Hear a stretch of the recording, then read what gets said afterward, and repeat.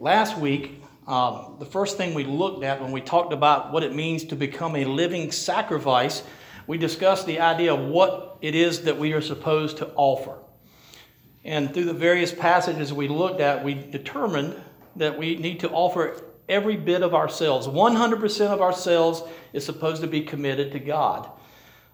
When you offered a sacrifice in the Old Testament, the animal had to die. It had to be completely killed and completely offered to God. So when Paul uses this idea of being a living sacrifice, he's telling us that we need to take every ounce within us and give it to the Lord. You can't hold back anything, not 99.9%, 100%, and that's what we're to offer. This morning we're going to look at what we're supposed to avoid, but before we get there, let's go ahead and read Romans 12, 1 through 2 again. It says, "Therefore, brothers and sisters, in view of the mercies of God, I urge you to present your bodies as a living sacrifice, holy and pleasing to God. This is your true worship. Do not be conformed to this age, but be transformed by the renewing of your mind, so that you may discern what is the good, pleasing, and perfect will of God." Like I said last week, we looked at what we are to offer. This morning, we're going to look at what we are to avoid. And then next week, as we finish up, we're going to look at what we are to achieve. The question this morning is, what are we supposed to be avoiding? What are we staying away from if we're truly living sacrifices? And the answer is worldly contamination, the things of this world. The idea of being conformed actually means to be poured into a mold. And I think I have a picture up there of wax or plastic. I'm not 100% sure what it is, being poured into a mold. And the idea, Paul says, is we're not supposed to be poured into the mold of this world and made to look like what this world looks like. We are to be conformed to what God expects for us. And that's what verse 2 says again. And I'm going to read that again. It says, "Do not be conformed to this age, but be transformed by the renewing of your mind, so you may discern what is the good, pleasing, and perfect will of God." In 1 Peter 1:14, and we just went through 1 Peter on Wednesday night, Peter says, "As obedient children, do not conform to the evil desires you had when you lived in ignorance." The writers of the New Testament make it very clear that the world has an idea of what we're supposed to look like, how we're supposed to think, the things we're supposed to say. And truthfully, sometimes it's confusing because sometimes the things the world offers look good on the outside. Sometimes it's confusing because the things that the world have to offer, if we're honest, look good to us. But Paul and Peter in his letter make it very clear that the path that the world presents before us leads to death. In a few minutes, we're going to look at Psalm 1. And if you spend any time around me, you'll discover that Psalm 1 is one of my favorite passages of Scripture because it basically presents the entire summation of the Bible. You only have two choices. That may seem oversimplified, but it's the fact. You can choose to follow God. And this is harsh, I understand, and some people don't like this. But if you choose to not 100% follow God, then you are following something else, and that only leaves you one alternative. You can conform to this world, and Scripture says that Satan is the ruler of this world temporarily, that he infects this world with his lies and his deceit. And we can choose to either be a part of that and fit into that, or we can choose to be completely different, made to look like the image of Christ and be completely 100% focused on Him. And it's difficult, but we'll talk in just a moment about how we can achieve that. I've got a picture up there. Perhaps you have heard this fable. There's an old fable that says, if you take a frog and throw him in a pot of boiling water, what will he do? He'll immediately jump out. He'll jump right out. But the fable goes, and just so you know, I did the research. Science has proved this is not true. It's a fable. It's an urban legend. But the fable goes like this. If you take a frog and put it in a pot of cold water and put it over fire and slowly increase the heat, that eventually the frog will get used to it, and you can crank the heat up little by little by little until you can actually cook the frog alive. Now, once again, scientists, and I think those Mythbuster guys, prove this is not true. But the analogy is very true when we're talking about our spiritual lives. Most of us don't wake up and say, I think I'm going to go out and just sin all I can today. There probably are people who do that. But I'd be willing to guess that the majority of us in here don't wake up in the morning thinking of ways we can sin, thinking of how we can offend God. That's probably not what we think of. But like the fable, like the urban legend about the frog, when we expose ourselves to sin in small increments, a little bit here, a little bit there, what it does is it desensitizes us. We get so accustomed to this little thing right here, and we know it's wrong, but it's not that bad. It's not as bad as some other things, so we'll tolerate this little bit right here. And what happens is you come to accept it. You come to get used to it. You become desensitized to the point where, oh, that's not bad at all. And then what that does is it opens up the door for something else. And then that will open up the door to something else. And like our mythical frog, the sin keeps getting cranked up little by little. If you would just jack it up really high and just get a flame, the frog would jump out. When we're walking along in our lives and we're taking in these things in little bits and it doesn't seem that big of a deal, if you would throw something big at you, you would probably go, hold on, that's too much. I'm not going to do that. But I have seen in my own life, so I'm speaking from experience, that when you allow sin in your life, even little bits, even sin that doesn't seem like it's that bad, that the more you let in, you just open the door. And you open it wider and wider and wider until finally you don't recognize yourself. You have gone from following God to looking like the world. The question I want to remind us again, and we mentioned this last week, why do we offer ourselves as living sacrifices? Why is it important? Well, Paul says, in view of God's mercy, because of what God has done for us. And what did he do for us? He sent Jesus to the cross. Keeping that in mind, that's why we offer 100%. Keeping that in mind, that's why when we're going through this world, we don't have anything to do with sin. And that brings us to Psalm number 1, if you want to turn to that. Like I said, Psalm number 1 is one of my favorite passages of Scripture because it's pretty blatant. It's pretty obvious. It's black and white. It's common sense. And we live in a world where there's not a lot of black and white. People try to make things gray. People try to hide the true meaning. People try to soft pedal sin. And some people flat out just say that things that Scripture condemns are not sinful at all. And some of those people are so-called Christians. But the writer of Psalm 1 makes it very clear that we only have two choices. I have taught this in vacation Bible schools. I have taught it at Christian camp. I've preached sermons on it. I've taught devotions on it. I just did a devotion on it the other night on Facebook. Because this is a passage that if you're not familiar with, you really need to familiarize yourself with it. It sets the whole tone for the book of Psalms. Everything that follows in the book of Psalms points back to this one psalm. And I would actually say everything in Scripture is summed up in this psalm. So I'm going to read it. I'm reading from the CSB version, so it may sound a little different if you're used to it in the King James or the NIV. But it starts out, how happy is the one, and that's the word blessed in English that we looked at through our study through the Beatitudes. But how happy is the one, or how fortunate is the one who does not walk in the advice of the wicked, or stand in the pathway with sinners, or sit in the company of mockers. How instead his delight is in the Lord's instruction, and he meditates on it day and night. He's like a tree planted beside flowing streams that bear its fruit in its season, and whose leaf does not wither. Whatever he does prospers. And then it goes on to say the wicked are not like this. They're like chaff that the wind blows. Therefore the wicked will not stand up in the judgment, nor sinners in the assembly of the righteous. And then it closes, says, the Lord watches over the way of the righteous. The way of the wicked leads to ruin.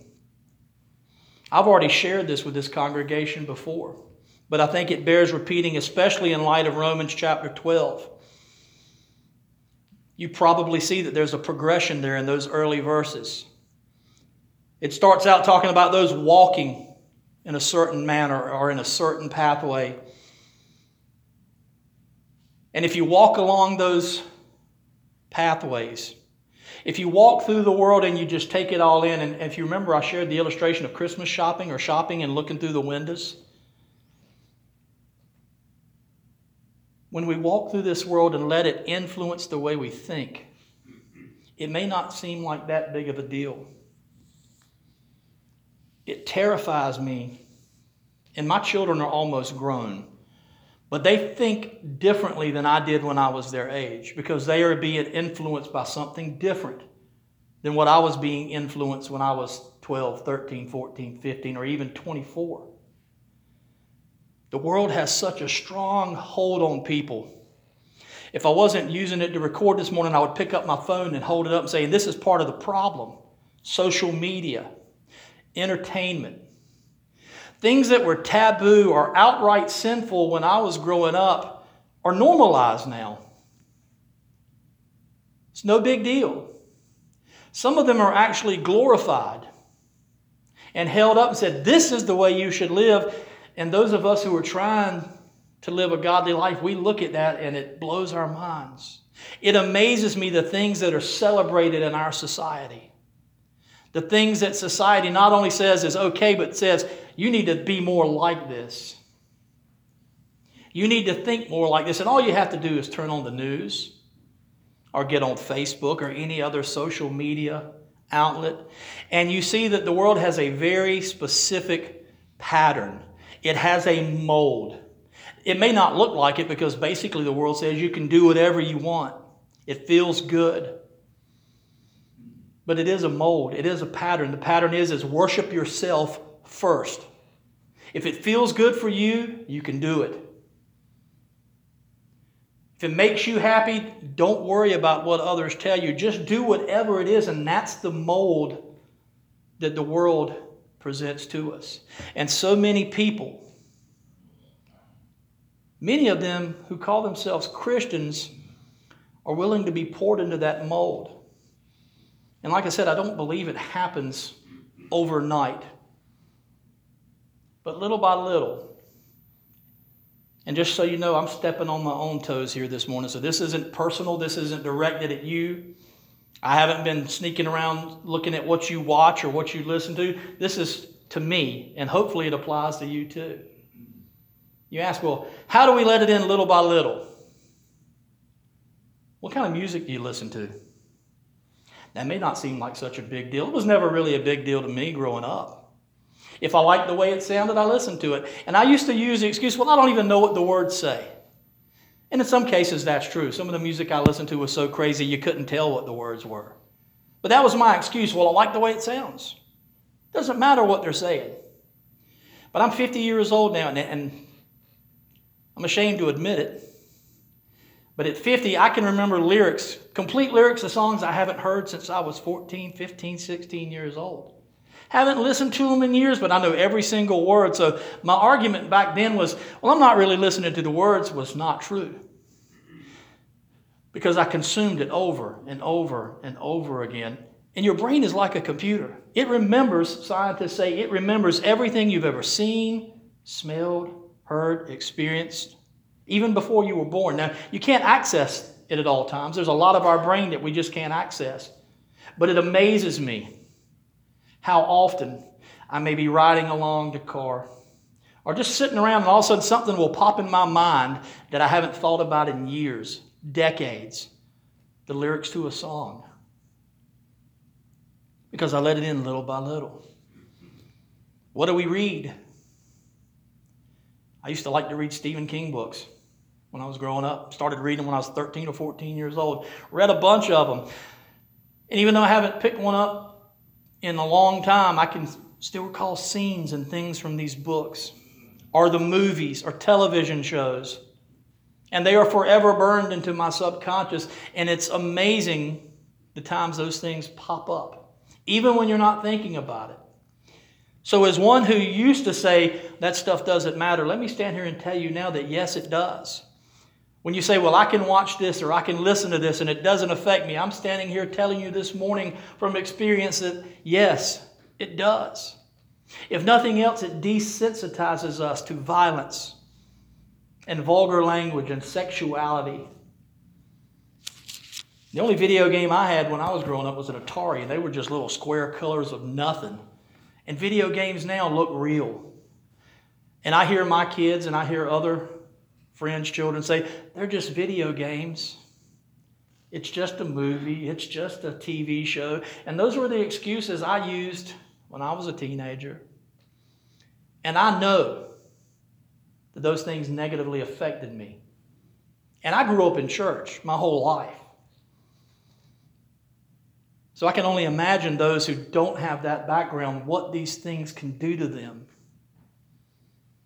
And it's easy not to get caught up in it as we walk through this world. But the second part of the Psalm 1 says, those who walk in the way of the wicked or stand in the pathway of sinners. And like I shared in another sermon, that's when you just stop and take it all in. It's one thing to walk through the valley of the shadow of death and avoid it and be affected by it, but it's another thing to stop and take it in. There are a lot of TV shows, a lot of movies, a lot of music that I really, really liked, and I stopped and I soaked it in, and like I said, that stuff is in there. I can't get it out. But as you stop and you start to soak in and absorb what the world is telling you, I think if we do what Paul says, keep this in mind, Christ hanging on the cross. That's why we're to keep walking. That's why we don't stop and stand there and soak it all in. When I do premarital counseling, one of the first questions I ask a couple are they both believers? They don't like hearing that. A lot of them don't like it. In fact, I had a couple basically get up and walk out because I refused to marry them because one was not a Christian. But I've heard it before. I've seen it with friends. Well, I'll change them after I get married, or I'll change her after I get married. And that is possible. But so often it works the other way around. I've got a lot of really good friends that are still here in North Carolina. And since I've moved back, I've communicated with them. But I'm real careful, even though I love these people a lot.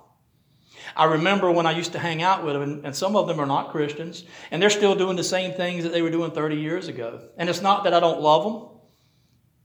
It's not that I don't wish the best for them, and it's not that we don't have memories, but I know that some of them, if I were to start spending a lot of time with them, hanging around at their house, I know what could happen because I've seen it happen before. When we left Bible college in 1995, the first time we were only there a year. And we moved right back to where we were. I went back to the same job I had, and we started hanging out with the same people. And within a couple of years, I was acting the exact same way. So when I stand up here and tell you this, I'm speaking from experience. I'm not just making things up. We have to be careful about the influences, even if they're friends. It's bad enough we have to walk through this world and be bombarded with all this stuff. We don't need to stop and take part in it. And the last part of that psalm says, sit down with them. I have known friends, former classmates from Bible college that are no longer believers. They proclaim to be Christians. Some of them were training for ministry, and now they do not proclaim to have faith in Christ for various reasons. Some of them were hurt. Some of them were burned by situations, but a lot of them just went back to doing the same things. And I'm standing here telling you this morning from experience because I was there. It's a lot easier than it sounds. You may think, well, I'll never do that, Lee, but I promise you, you can ask my wife. When we left Bible college in 1995, we had some issues. We were upset. Our feelings had gotten hurt. But it was never my intention to go back to where we were from and jump right back into all the mess that we left. But isn't that exactly what happened? In fact, I would argue I was probably worse off afterwards. So we need to be on guard. We need to be careful about the things we listen to. And I know you may be saying, well, it's just a song. And this is hard for me because I love music. You guys know I love music. I listen to a lot of music. But I have to be honest, and when I'm listening to that song, no matter how good it sounds, I need to ask myself, what is it glorifying? What is it talking about? When I'm watching that television show, and I like to watch TV, I like to watch movies, I like to read, I have to ask myself, is this really something that I want to watch? I'll confess it was a lot easier when our children were younger. When our kids were young, we just avoided stuff because they were little and we didn't want them being exposed to that stuff. But my kids are pretty much grown. And it's hard sometimes. And maybe it's hard for you. Maybe this doesn't affect you the way it does some people. But sometimes it's just hard to intentionally, and that's what it takes, is to intentionally avoid things, even if they're entertaining, even if they're fun. But the writer of Psalms says we have to avoid that. And the writer of Psalms gives us the remedy. Says the path of life is found in God's Word. We need to meditate on God's Word. It says day and night. We need to be in God's Word. Paul in Romans, when he's talking about not being conformed, it says be transformed by the renewing of your mind. And that's a daily thing. It doesn't happen one time. You don't just wake up and your mind's been completely changed and you never deal with this again. But it's a daily thing. Our minds are transformed, first of all, because we have the Holy Spirit of God living within us. The Holy Spirit convicts us of our sins. When we're watching that television show or we're getting ready to tell that joke or whatever it is that you struggle with, the Holy Spirit steps up and says, hold on. Think about what you're getting ready to say. Think about what you're getting ready to do. Think about what it is that you're opening yourself up to.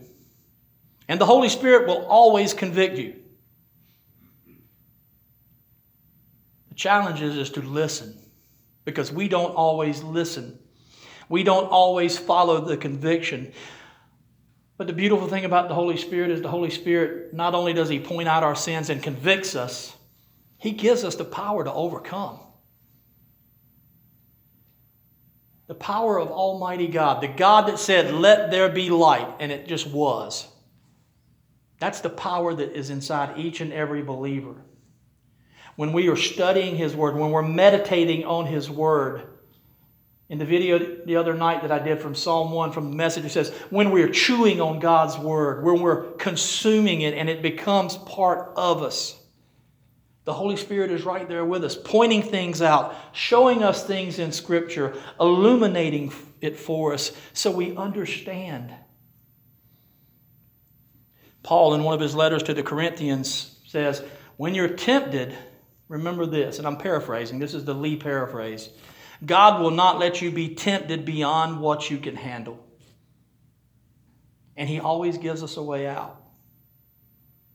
The Holy Spirit is there speaking to us, convicting us. God's Word is there to speak to us and convict us. Our brothers and sisters are here to speak to us and to help us.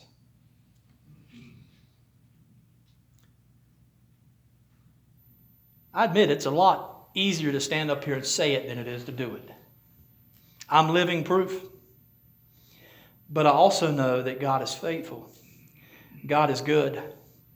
Psalm 16:11 says this, you, God, you reveal the path of life to me. In your presence is abundant joy. At your right hand are eternal pleasures. That's a good reason to walk in the path of the righteous. Is because of what is at the end. And we know what is at the end for those who are faithful, for those who are in Christ Jesus. But that shouldn't be the main reason. That's a good reason. Well, I want to follow Christ. I want to live this way because paradise, Jesus is going to come back. But the main reason, in Paul, and I'm going to say it again, in view of God's mercy. We don't obey God to please Him, although He is pleased, but that's not the reason we obey. We don't obey God to check off a checklist and get all the right points. We obey God out of love. And the reason we love Him, John says, is because He first loved us. To sum up last week and this week real quick as we finish this morning, God wants 100% of you. And like I said, I'm not saying you can't enjoy entertainment, but you need to discern Is this something I should watch? Is this something I should participate in? Is this something that I really want to spend time? Because let's just be honest. The world tries to say that they have the only way. But Jesus says He is the only way. If you like to watch movies, if you like to watch television shows, if you like to listen to music, that's fine. But there are alternatives and there are options. Even if you like crazy loud music like I do, there's Christian crazy loud music. Even if you like hip-hop and rap, there's that stuff too. You do not have to go along with what the world teaches you. There's good Christian television content. You may have to search for it. There are good Christian movies and good Christian books. You do not have to consume what the world is selling you. Scripture says there's a way that seems right to man, but in the end it leads to what? Death, destruction. The reason it's so easy to fall into the world's mold is because it is so vast. It says you can be anything. You can look like anything you want. You can act any way you want. But our challenge is to be remade in the image of Christ and to walk in His footsteps. That's my challenge every day, and that's your challenge too. Let's pray.